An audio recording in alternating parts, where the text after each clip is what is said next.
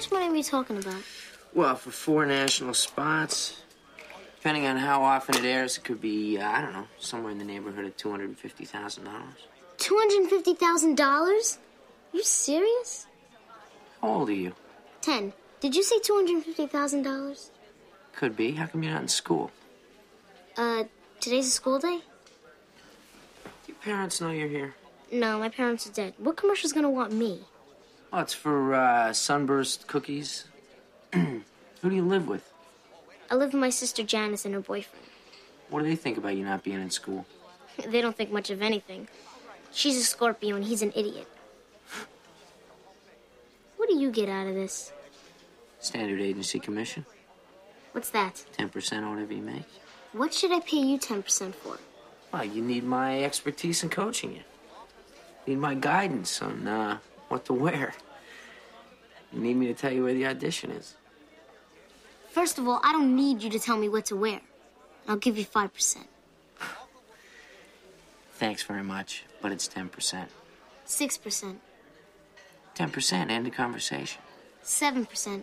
10%, it's a law, all right? It's in every standard agency agreement. This is not negotiable.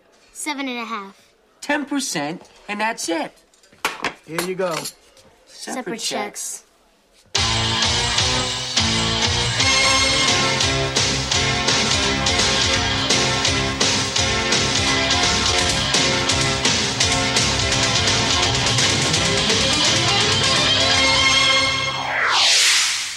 Welcome to Out of Touchstone. My name is Mike DeKalb. On the other end of the Skype line is my co-host, Chad Smart. Chad, we've come to the end of another year, 1993. Are you happy? Are you sad? Are you ready to look forward? Or are you ready to look back? Yeah, it's been a long year, just due to the reformatting of the show, the number of films that we had, and stuff that have happened in our lives. But I am looking forward to 1994, mainly because there is a film that I found some information about back, I think when we were still in like 1986, 87, that I have been waiting. When I saw this information, I almost texted it to you, texted you to be like, do you know this? But I was like, no, I have to wait until we get to 1994 because I want to, let the surprise be shared with the audience.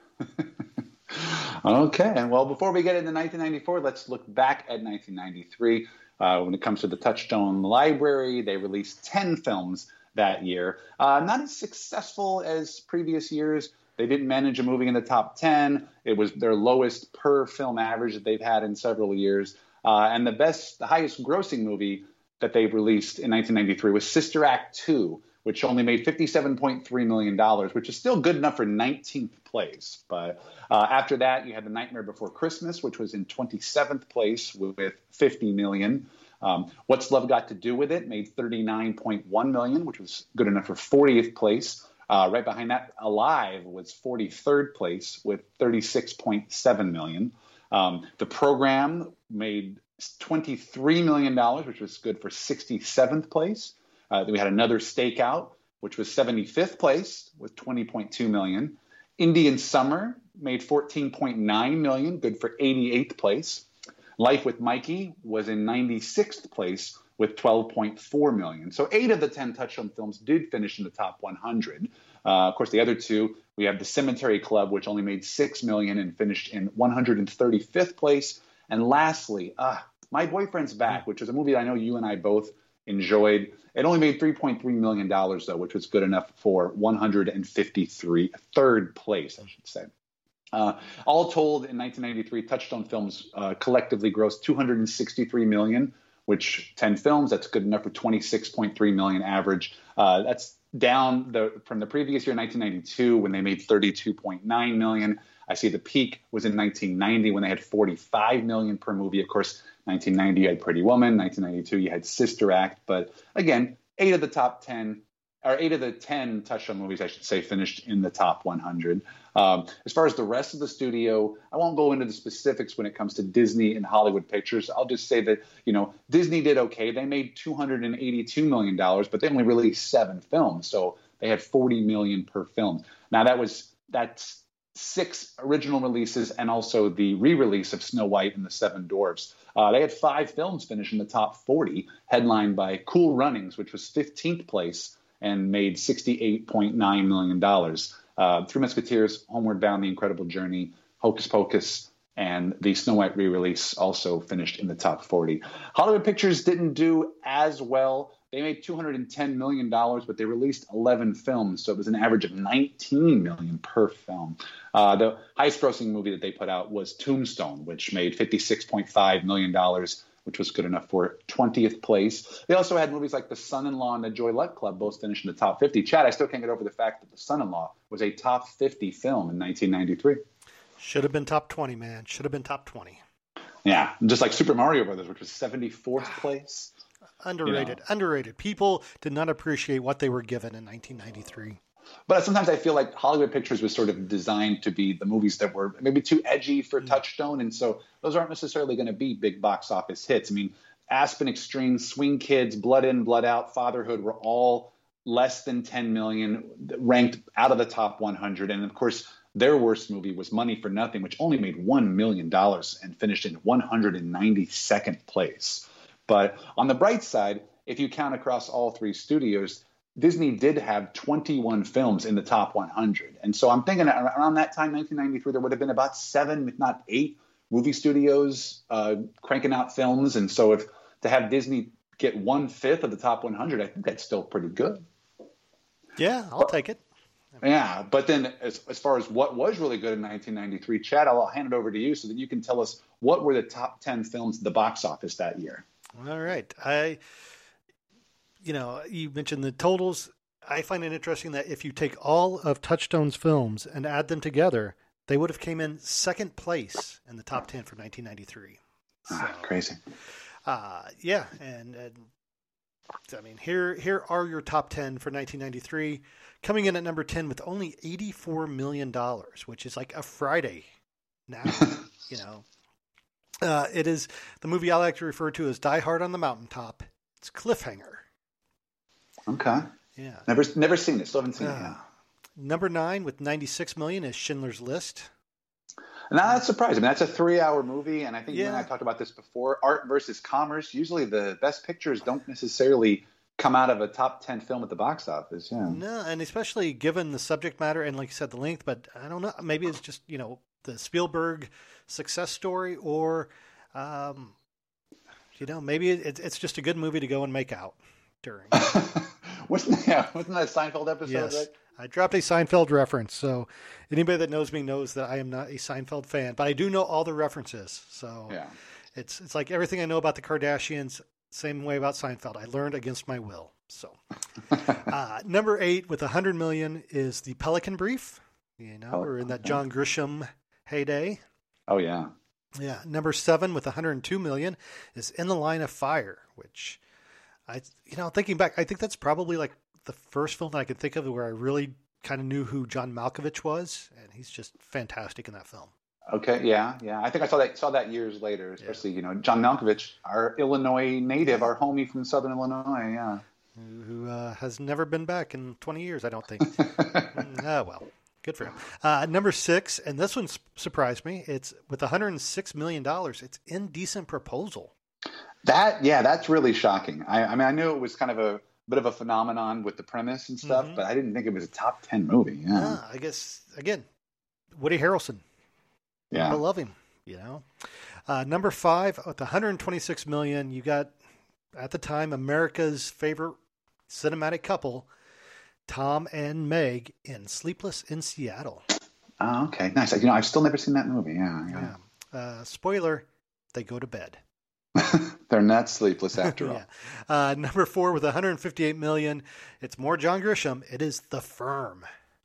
Nice. Okay. Still haven't seen that one either. Man, I'm surprised. Like I said, I was going to the movies a lot in 1993. I did graduate, but still missed a lot of movies that year. I'm just surprised that they changed the ending from the book, because I think 30 minutes of Tom Cruise making copies would have been riveting.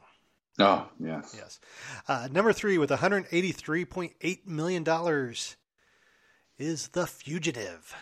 Okay. That was just a great movie. Crowd pleaser for sure. Yeah. And like I've probably mentioned it to you before, one of my favorite post Fugitive notes is that Neil Flynn, who was the janitor on Scrubs, I think he's like a subway cop in the movie The Fugitive. And there's an episode of Scrubs where JD is watching The Fugitive and sees the Neil Flynn character, and then he goes back to the hospital and is like, "You're an actor," and he's like, "No, I'm not. Shut up!" Like, like just the fact that they incorporated that into a storyline is pretty clever. At number 2 with $219 million. Hello. Just barely underperforming Touchstone's entire 1993 library. It is Mrs. Doubtfire, which is not, a guy dressing up as an old English woman to spy on his family. Not creepy at all. Well, it's funny. I mean, when I was doing a lot of the box office analysis for Touchstone, I did notice, Mrs. Doubtfire was at the top of the chart most of the holiday season. So that's believable that it would end up as a top 10 movie, top 2 movie. Yeah. Yeah. There's a display here in Hollywood. It's, I think it's called Icons of Darkness. It's this guy's personal collection of film memorabilia, costumes and whatnot. And he has an entire Mrs. Doubtfire outfit. And it's like right next to, not Jigsaw, but whatever the little doll is from the Saw movies, and next to it, like, I think, not a Predator, but it's in with all these horror films like Chucky, and it's like, oh, that's, yeah. But anyway, your number 1 movie for 1993 with $357 million, Jurassic Park. Yeah, I mean, obviously that was such a total phenomenon. I remember my father, his brother, my uncle, gave him a copy of the book and said, "You have to read this." Mm-hmm. And my dad could not put it down, and then told me, "Oh my God, you need to read it." And then I told him they announced the movie, he was so excited. And yeah, it's one of the films that I actually did see in the theaters. We're going to get into a little bit more when we talk about the films in next year, or maybe we'll talk about it now. That I graduated high school in 1993. I did not go off to college until 1997. I spent those 4 years living at home with my parents. I was working at a local. I worked a couple different jobs. I was also going to school at the local junior college. I did not go to the movies. I didn't have like close friends. I was so busy with work and stuff. I became a big sports fan because I was just sitting around the house watching sports on TV all the time and playing video games. And I'd rent the occasional movie, maybe The Crow or Clerks, Mallrats, stuff like that. But there's a lot of movies I missed during that 4 years. I call it the vacuum. And so I think Jurassic Park was like one of the last movies that I did see. Ironically, after we moved from Kentucky to Illinois, one of the first movies that I did see in Illinois was Son-in-Law. I did see that in the theater, but our town we had 2 movie theaters in the 2 separate towns near me, and they each only had 2 screens. So we're kind of limited. But so I'm curious to uncover some more of these films in the next few years, I guess. I was the opposite from you. I was in college at this time, and when I was home, my girlfriend and I on the weekends would go see a movie like almost every weekend. And at school, hanging out with film students, we would go to the local multiplex a couple times a week. So, but shockingly, looking at the movies, I think we were seeing like all the non-popular films. So maybe we just had, eccentric taste. Yeah. I'm still jealous, though, because I figure you probably got to see a lot of cool movies that I never did or still have not seen to this day. I like Stallone. I can appreciate it. I'm just never been around seeing Cliffhanger, I guess. Yeah, it's Stallone and John Lithgow, so, I mean, can't go wrong. Exactly. Janine Turner, right? Yeah. Okay, well, let's transition now to I was going to look and see how the Oscar nominations went out. Did Touchstone manage to get any? I noticed in 1992 they did not. Granted, they only had 6 films, but this year we get 10 films, and Touchstone manages to get 3 Oscar nominations, well, including 2 for Best Actor and Best Actress, in Angela Bassett and Lawrence Fishburne in What's Love Got to Do with It. And if you don't remember, the 3rd Oscar nomination that Touchstone got was for Best Visual Effects for The Nightmare Before Christmas, which it lost to Jurassic Park. So I'll hand it over to Chad. You can tell us who were the other Oscar nominees and winners of that year, basically who beat Angela Bassett and Lawrence Fishburne. All right, well, let's start off with the Best Supporting Actor. That was a field full of nominees such as Pete Postlethwaite in The Name of the Father. All right, we mentioned him earlier. Benton, Illinois' own John Malkovich for In the Line of Fire. The guy I will always call Ralph Fiennes because that's how letters work. It's Ray Fiennes in Schindler's List.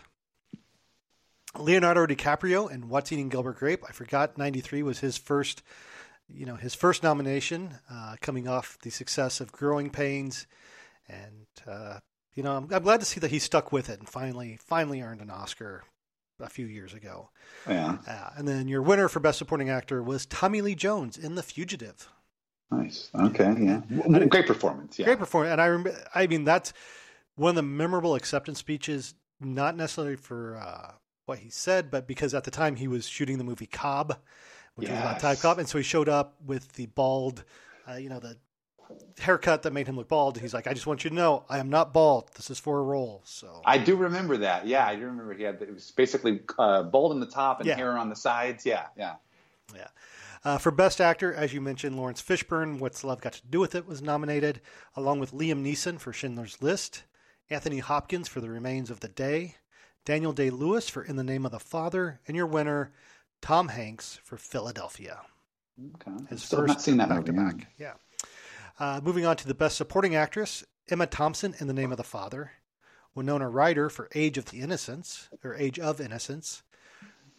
This one I forgot about. Rosie Perez for Fearless, which I know I saw that movie on video when it came out. Don't remember a whole lot about it. It's Jeff Bridges survives a plane crash. Yeah. So I can remember like the trailers or the ads and stuff, but I never saw it. Yeah, Holly Hunter for The Firm, and your winner, and I believe youngest winner, I could be wrong, or maybe second youngest winner is Anna Paquin for The Piano. That's right. Yeah, I think it was like her and Tatum O'Neal. I think were they're like around that right same age. Yeah, and she was good in The Piano, and it's nice to see her go on to have a nice long career as well and stay somewhat sane and normal from being a child actor to, navigating Hollywood.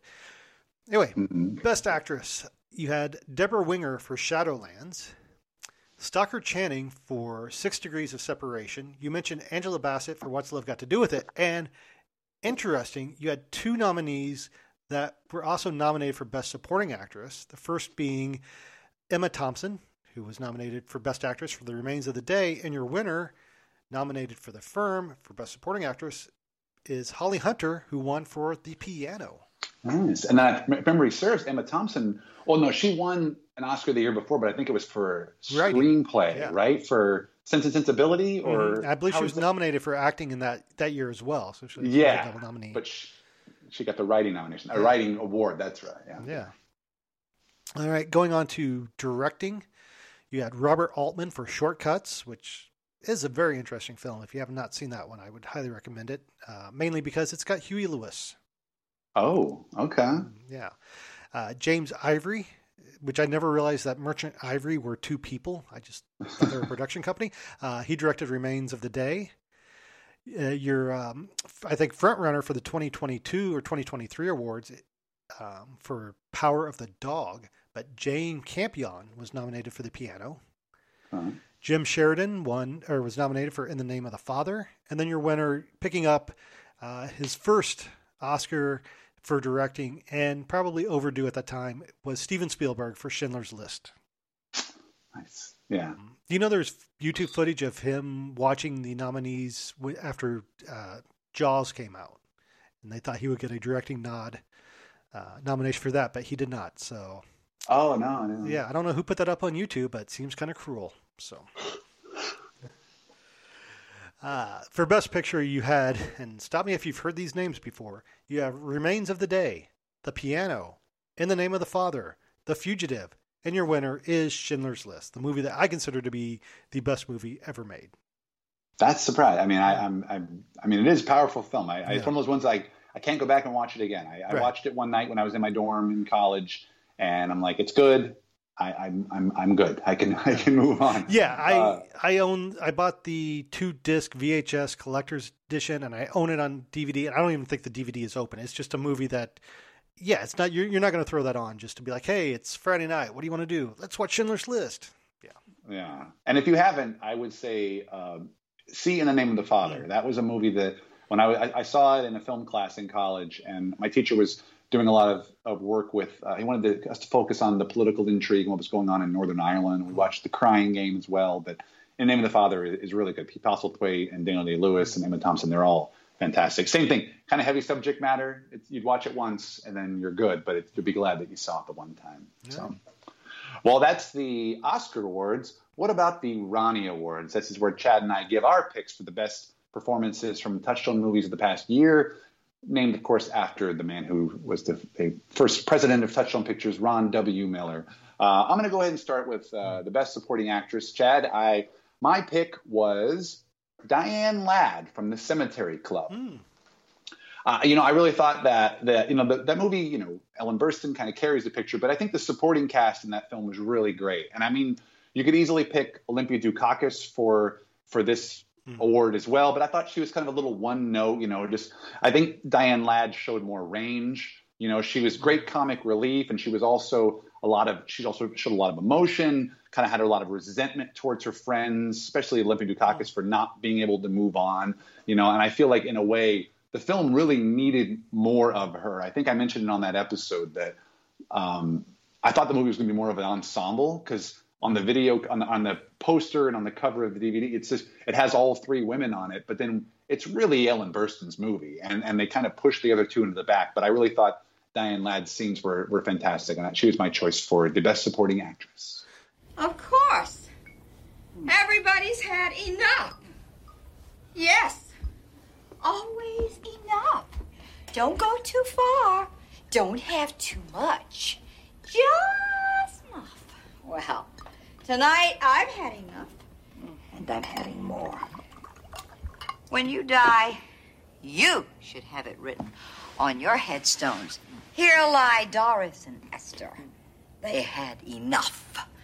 When I die, it's going to read, here lies Lucille. She wanted more.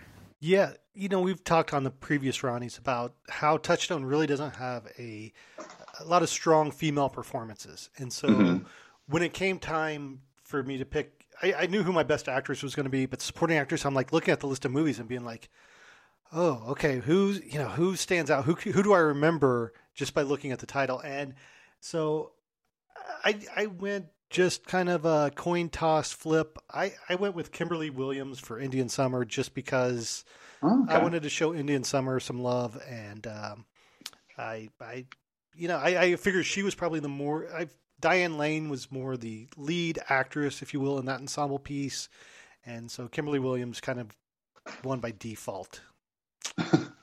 I actually had Elizabeth Perkins as kind of like an honorable mention. She was she's my honorable. She actually was my first choice, and then I crossed her out and went with Kimberly Williams. Just I don't know why. I would say, is there any particular preference between Kimberly Williams? What put her over the top? No, she's married to Brad Paisley. I don't know. All right, well then, who is your choice for Best Supporting Actor of 1993? Yeah, and this is one that you could probably argue, is he a supporting or is he the main, because the movie, but I went with Danny Aiello for Cemetery Club. He was my honorable mention. Yes. Yeah. Again, I don't remember any other male actor in that movie, so he kind of wins for that movie by default. But everyone else, and Indian Summer were my fallback nominees, because I always want to go with Bill Paxton if you can, or Alan Arkin. But I just figured that Danny Aiello had a little bit more substance to his role than the guys did in Indian Summer. Yeah, he was totally charming. He was probably one of my favorite parts of that movie, if not my favorite part. I kind of like Diane Ladd. I wish there was more of Danny Aiello.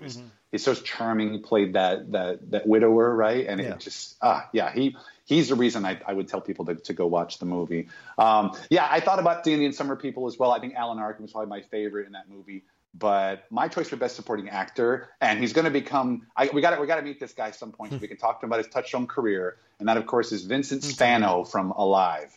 I think it's easy to get lost in like the ensemble of actors, especially since they all kind of resemble each other when they're growing beards in the mountain.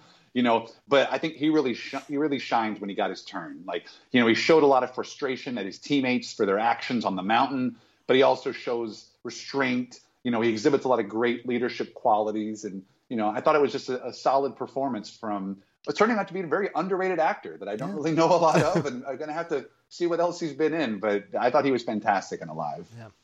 Yeah. My other honorable mention would have been Philip Hoffman in My Boyfriend's Back, just because he plays such a good dumb jock. So. Oh, I didn't even think about the performances in that movie, because then Austin Pendleton. I thought about Edward Herrmann. Edward Herrmann was kind of funny, and Mary Beth Hurt, but Austin Pendleton was really good in that as well. But it's hard to I don't know if that was known for its acting. It's a wacky movie. I wish people could go see it. But all right, well, for Best Actress, I really think there was really two choices for that year. And I think I mentioned it on the episode. I thought there was going to be a little bit more Angela Bassett in that movie. I was not like totally enamored with her. And so my choice for Best Actress was Christina Vidal from Life with Mikey. Oh, okay. Yeah, I really thought it was a total star-making performance. You know, she's got a lot of great chemistry with the other young actors in the film, especially David Krumholtz, another good. He should have got some supporting actor consideration. David Krumholtz was great in that movie.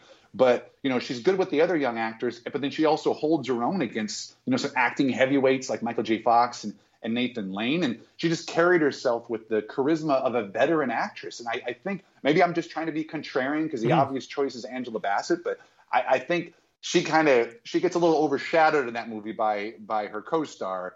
And where Life with Mikey, this was supposed to be Michael J. Fox's movie. And to me, it's Christina Vidal's movie, and she was my choice. I can't argue with the point you made. And I completely forgot about her role in Life with Mikey. Not her role, but her name I didn't think about. So yeah, I went with the obvious choice of Angela Bassett just because looking at the list of films, I'm like, okay, which actresses really stand out to me memorably now, months later after watching these films, and Angela Bassett was there. But like you said, Christina Vidal is, for people who have not seen Life with Mikey, would definitely recommend checking it out for her performance. Yeah, and I think people should watch what's got to do with it for Angela Bassett's performance as well, right? Like it's just, I felt like I said, I think I mentioned on the episode, she did a lot of reacting, not acting. Like it just stuff happened to her. She didn't really drive the plot as much as I was hoping. And I mean, and she's great, but Oscar nomination, she got Oscar nomination, and now she gets a Ronnie Award from Chad. Yeah. So, and then this might be one of the most slam dunk categories we've ever had in the Ronnie Awards, Chad. But who is? I'm not even going to say your best actor. I'm going to say our best actor for 1993. Oh, I mean, it has to be Craig Schaefer for The Program. No, it is Lawrence Fishburne because, as I said on the show, I didn't realize. Not that I didn't realize, but I got lost in the performance. Like I was not watching Lawrence Fishburne. I was watching Ike Turner, or at least, you know, a representation of Ike Turner in that movie. Just so good. Yeah. I wasn't overly familiar with his work. Like I didn't see Apocalypse Now until years later. I mean, I'd seen Boys in the Hood and I'd seen Deep Cover because I was really into rap music at that time. So it was like, oh, who is this guy? He'd been acting since the late 70s. Yeah. And you're right. Like, the movie is supposed to be about Tina, but Ike absolutely steals the show. You know, it's just a totally magnetic performance. He commands the screen whenever he's on it. You know, he like perfectly walks that line between like a suave, smooth talker and a physical abuser, right? Like you can see why Tina would have fallen for him, and then also why she had to leave him. You know, and I mean, it goes without saying, no disrespect to anybody else we've discussed on this show, but this is probably the best acting performance I've seen in a Touchstone film so far. Yeah. And that covers the first 10 years of Touchstone. You know, I had to rack my brain to think about what would come close to it. Would it be Robin Williams in Dead Poets Society or something like that? But yeah, Lawrence Fishburne's fantastic. Look here, if you let Anna Mae work with me, I guarantee you she'll be making big money in no time. You telling me Anna Mae sing that good? Put it like this, I could get anybody in St. Louis to sing in my band, but I want her. Think about it. Let her come to a few rehearsals. Let me work with her. You're welcome to sit in if you like. You have my word as a gentleman. She'll be under my protection. You know, I noticed my boys crushed some of your flowers accidentally outside. That should cover the damages. We'll be expecting her around 7 o'clock this evening. It's been a pleasure meeting you, Mrs. Bullock, and you have a nice day.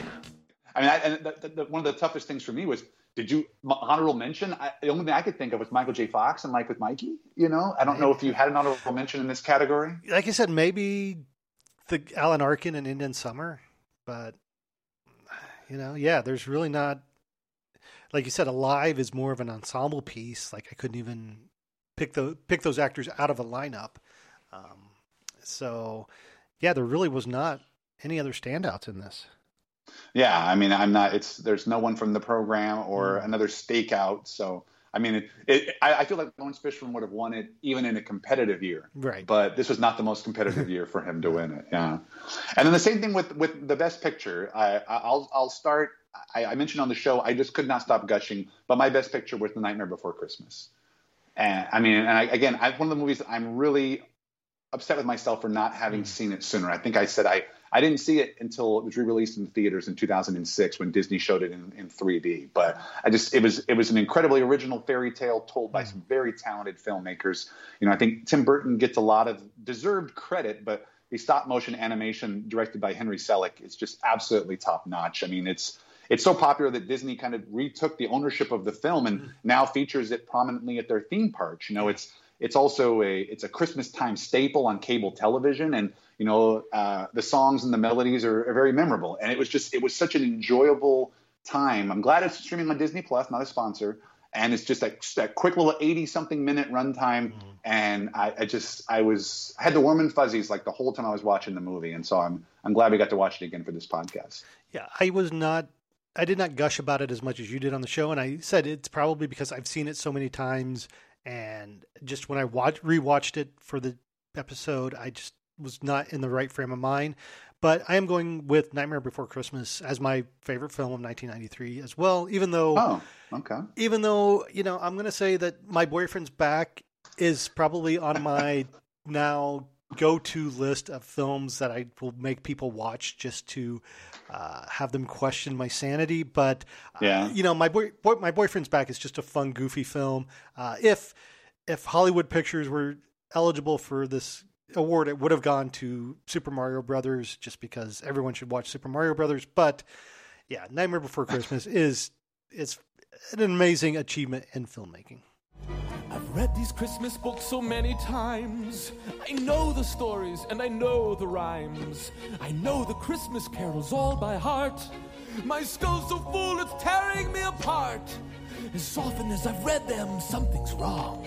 So hard to put my bony finger on. Or perhaps it's really not as deep as I've been led to think. Am I trying much too hard? Of course I've been too close to see. The answer's right in front of me. Right in front of me. It's simple, really, very clear, like music drifting in the air, invisible, but everywhere. Just because I cannot see it doesn't mean I can't believe it. You know, I think this Christmas thing is not as tricky as it seems. And why should they have all the fun? It should belong to anyone. Not anyone, in fact, but me. Why, I could make a Christmas tree, and there's no reason I can find I couldn't handle Christmas time. I bet I could improve it too, and that's exactly what I'll do. Eureka! This year, Christmas will be ours!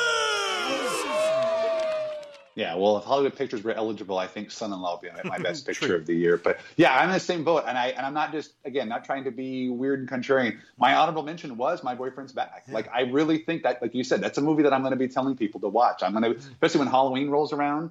And I mean, I think it was streaming on Hoopla. I would be tempted to watch it again next year, especially, like you said, if we could find somebody who hasn't seen it. Yeah, you know, it would be fun to kind of introduce them to it. Yeah, I bought the Blu-ray because I'm like, I will watch this movie again. So. Oh, you did buy the Blu-ray? Yeah. Okay. Well, Chad, I'm curious to see for your choice for best soundtrack. What would that be? You know, I was going to go The Cemetery Club, but no, I went with Nightmare Before Christmas because it's a song. You know, again, I don't pay attention to soundtracks in the same way that you do. So when I'm looking back at these, I'm like, okay, which songs are memorable to me? And I think probably because of 30 years of having the Nightmare Before Christmas soundtrack, it's just, you know, that, I mean, the opening song alone, you're humming and, you know, humming along after you hear it for the next week. So. Yeah, it was my choice as well. I mean, like I think you mentioned it on the show, but they did those live shows at the Hollywood Bowl and it just take that soundtrack to another level. You know, I mean, I know I'm a little biased because I'm a Danny Elfman, especially an Oingo Boingo fan. But yeah, the songs are just like the right amount of quirky to not be too off-putting as they get stuck in your head. You know, they create mood and atmosphere as well as character emotion. You know, it's typical of a really strong musical. Like you said, the very first song, there's like, it sets up like an overture where you're introducing the whole scene, the scenario and all the different characters in one song. And then obviously you've got Jack's like soliloquies. You've got the song What's This, which again, I still hear in TV commercials now. You even have Sally's song, which is just really, really powerful. But yeah, I mean, my honorable mention was What's Love Got to Do with It, just because they did have a great use of those, of Ike and Tina Turner's catalog. But again, you're right. I don't own Nightmare Before Christmas soundtrack, but I did see that it's on Amazon Music. I'll probably be listening to it on a regular basis now. Yeah. Yeah, and I have to go with my honorable mention was My Boyfriend's Back, just because it had a song from the Mickey Mouse Club. Of course. Well, we always like to have a little fun at the end of the show and kind of give our choices for the most surprising and most disappointing film of the year. I'm going to start. I think there were a lot of choices, actually, Chad, for most surprising. But the one I'm going to go with was Life with Mikey. I really thought that this movie was going to be lighthearted and fluffy, like strictly for kids. But I was just completely charmed by it. I mean, you mentioned it when you were talking about Nightmare Before Christmas, that you weren't in the right frame of mind. I was. I think when I sat down to watch this movie, again, also streaming on Disney Plus, not a sponsor. I said, I'm in the mood to just sit and watch a movie. And it charmed me so well in the 90 minutes that it had. I mentioned Christina Vidal is amazing. Michael J. Fox is always solid. The supporting cast, we get Nathan Lane, David Krumholtz. They're fantastic. And it's one of those movies that I wish more people would see. I'm hoping maybe Disney Plus might allow it if people are searching for movies and they come across it, because I think they're going to be surprised with what they see. Yeah.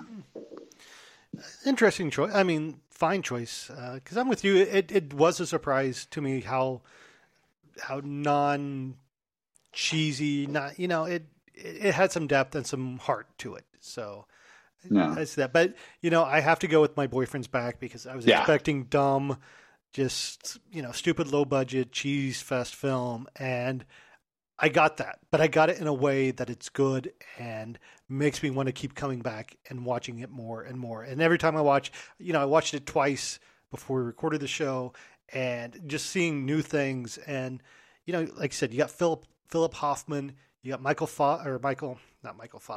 Fox in there, Austin Pendleton, Edward Herman. It's just a great supporting cast. And again, I just love a good cheesy film. And My Boyfriend's Back just piled it on and gave me lactose intolerance. Oh, look at you. You're a mess. Just crawled out of the grave, did you? I guess so. Isn't that something?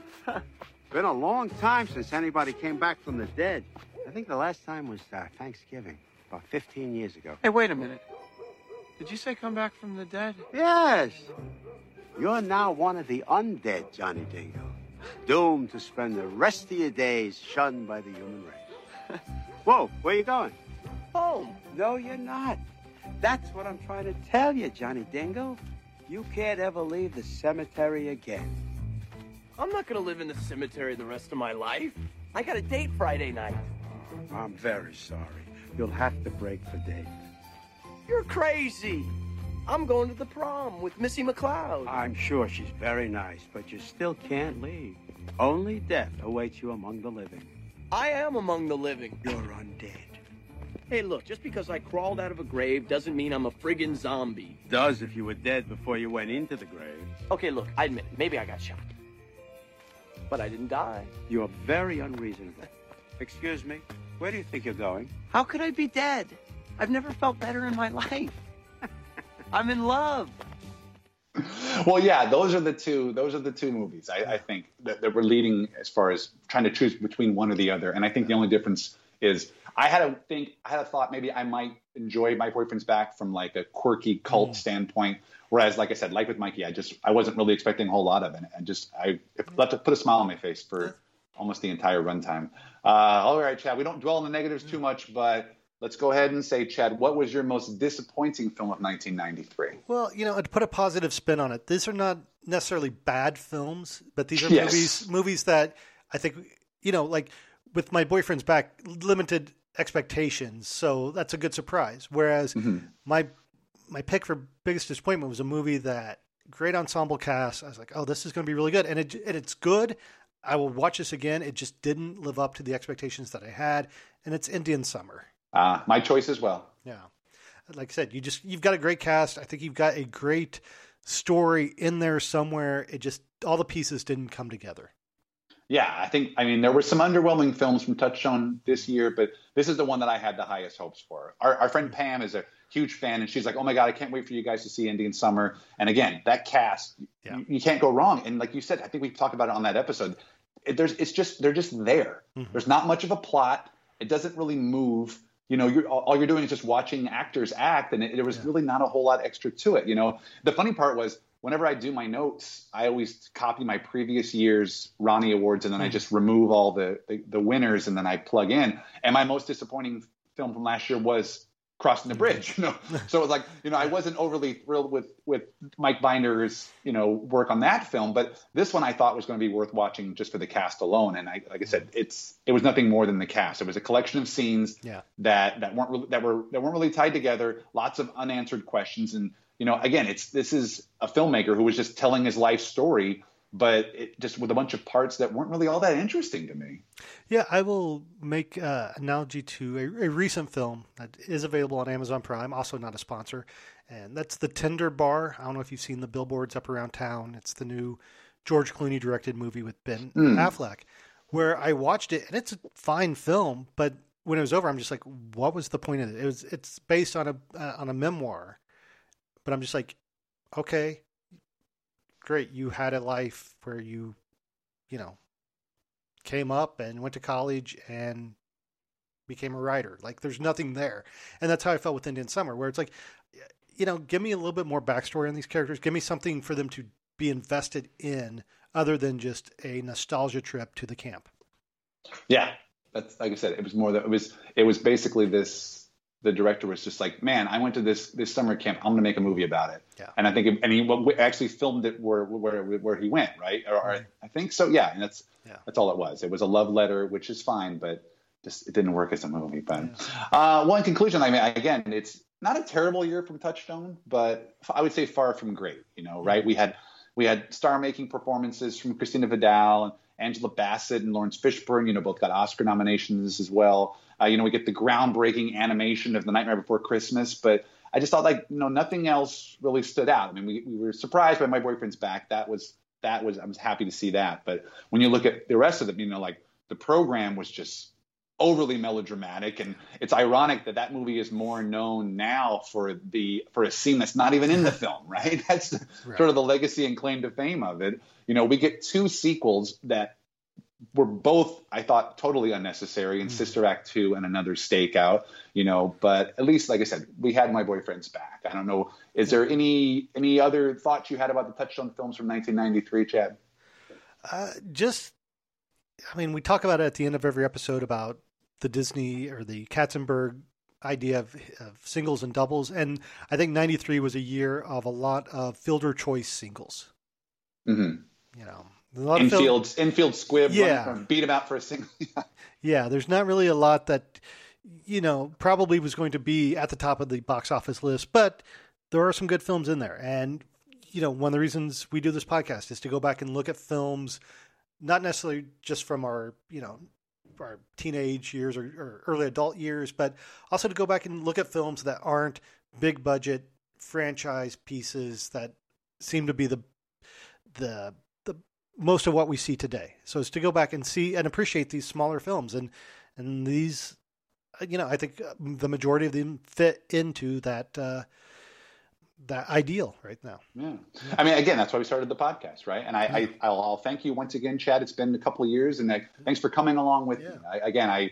We talked about it. I got the idea I watched Sister Act and the remake of Lion King back-to-back days, and it was like that weird dichotomy of this is what Disney's doing now, and this is what they were doing 30 years ago. And like I said, I missed a lot of these movies. We know this logo, you know, and it's fun to kind of revisit some of these. Again, I don't think I can watch Alive again. That movie really stuck with me, you know, but I'm sure I'll come across Life with Mikey, or definitely Nightmare Before Christmas, My Boyfriend's Back. And then I'm also, once again, I'm really glad that we did this reformat, because it was great to finally see the Joy Luck Club. Mm-hmm. You know, Swing Kids was just, I was so blown away by that movie. I'm so glad I got to see that. You know, Tombstone is just a great crowd pleaser. Plus, you know, Son-in-Law and Super Mario Brothers are just absolutely sublime. and they remain completely fun and watchable. You know. Yeah, and that will be my last statement, I guess, for the show is if you have not seen Super Mario Brothers, if just go in and realize. I think I said it on the episode, but forget that you know that there is a video game that it is supposedly based on, and just enjoy Super Mario Brothers for what it is, and that is just a fun, wacky film. Time capsule, right? It's a total time capsule of that early '90s era with the soundtrack and some of the costumes and stuff like that. And then as far as Walt Disney Pictures is concerned, I mean, it was great to see. It was great to see The Adventures of Huck Finn. That was another one of those movies that you come across it on Disney Plus, not a sponsor. And I think I mentioned it on that episode, but I watched it right around Juneteenth, which shows you how long it's taken us for us to get through this year. So it kind of got a little bit of extra emphasis, And I also really liked, A Far Off Place. It was one of those ones that was it was Ethan Embry, it was Reese Witherspoon when they were younger, and it was kind of an interesting premise. And those are I know that Disney's market is aimed at kids and family friendly, but the other films that they put out that year, they kind of fit that mold. But at least we got those two in particular. And in 1994, I think it's going to be a lot of the same. There's a few more franchise pictures. There's some holiday staples, but Disney's Disney, and so I'm glad that I'm seeing these movies that again I miss in the theaters as well. But and like I said, I don't want to sound like a broken record, but I'm not overly excited about 1994. I mean, there's plenty of films I've never seen, even though I do remember the trailers and stuff. But I will say that, I'm not eager. There's very few of them that I'm eager to watch. I'm hoping that I'm going to be pleasantly surprised, though, Chad. I will say that. I'm hoping that we get something like The Doctor or Space Invaders or Oscar, or Swing Kids within 1994. You said there's one movie in particular, but I don't know if you had a chance to look at the Disney and Hollywood slates. But again, there's got to be a diamond in the rough in there somewhere. Yeah, well, in '94 for Hollywood Pictures, there is one good film that I've seen that I think you'll enjoy. And on the Touchstone Pictures, I've seen 4 of the films. They were fine. 2 of them are, I think, really good. And the other 2, I remember liking them when I saw them 30 years ago. We'll see how they hold up. And I haven't looked at the Disney slate. But yeah, I think there's enough variety in the films. And I think that's a bigger component, too, of why I enjoy this show, is because I'm not just watching, all action movies or all tear-jerk dramas. It's, you get the drama, you get the comedy, you get the kids movies, you get the serious. Again, this is back when they were making movies that were somewhat aimed at certain quadrants instead of trying to just please everybody. Yeah, and I think there's some sports movies coming up in 1994 that I've not seen. There's a movie, Hollywood Pictures puts out a movie that I've heard several times being described as being like a Hitchcockian thriller, and I'm really excited about that. Touchstone puts out 10 movies in 1994, and I've only seen 2 of them. So I will watch them with an open mind, even though Touchstone, Hollywood, next year, 1994, have also put out some movies that are notorious for being big flops. But let's see how we go around. And so on our next episode, we're going to crack right into the beginning with the very first Touchstone film. It's going to be shenanigans and a coming of age amidst adventures on the high seas. And what movie is that? You're just going to have to tune in next time to find out. Once again, my name is Mike DeKalb. You can find me on Twitter at Mike DeKalb. I also run the Out of Touchstone Twitter account. It's at Out of Touchstone. You want to shoot me an email, it's outoftouchstone@gmail.com. Chad is also on Twitter. It's at Chad Smart. He is the host of another podcast that he and I do together called Wonder Why, where we discuss one-hit wonders. I guess that's it, 1993. Chad, we move on to 1994.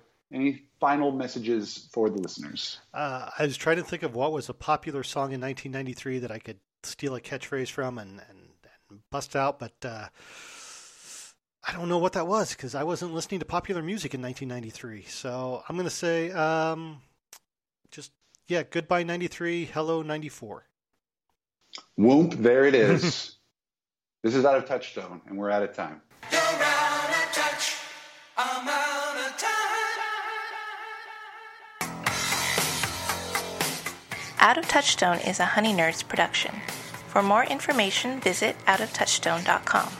Like and subscribe on iTunes, Podbean, or wherever you find your podcasts. Thanks for listening. So, you're cool, I'm cool, we're cool. Thank you. Good night.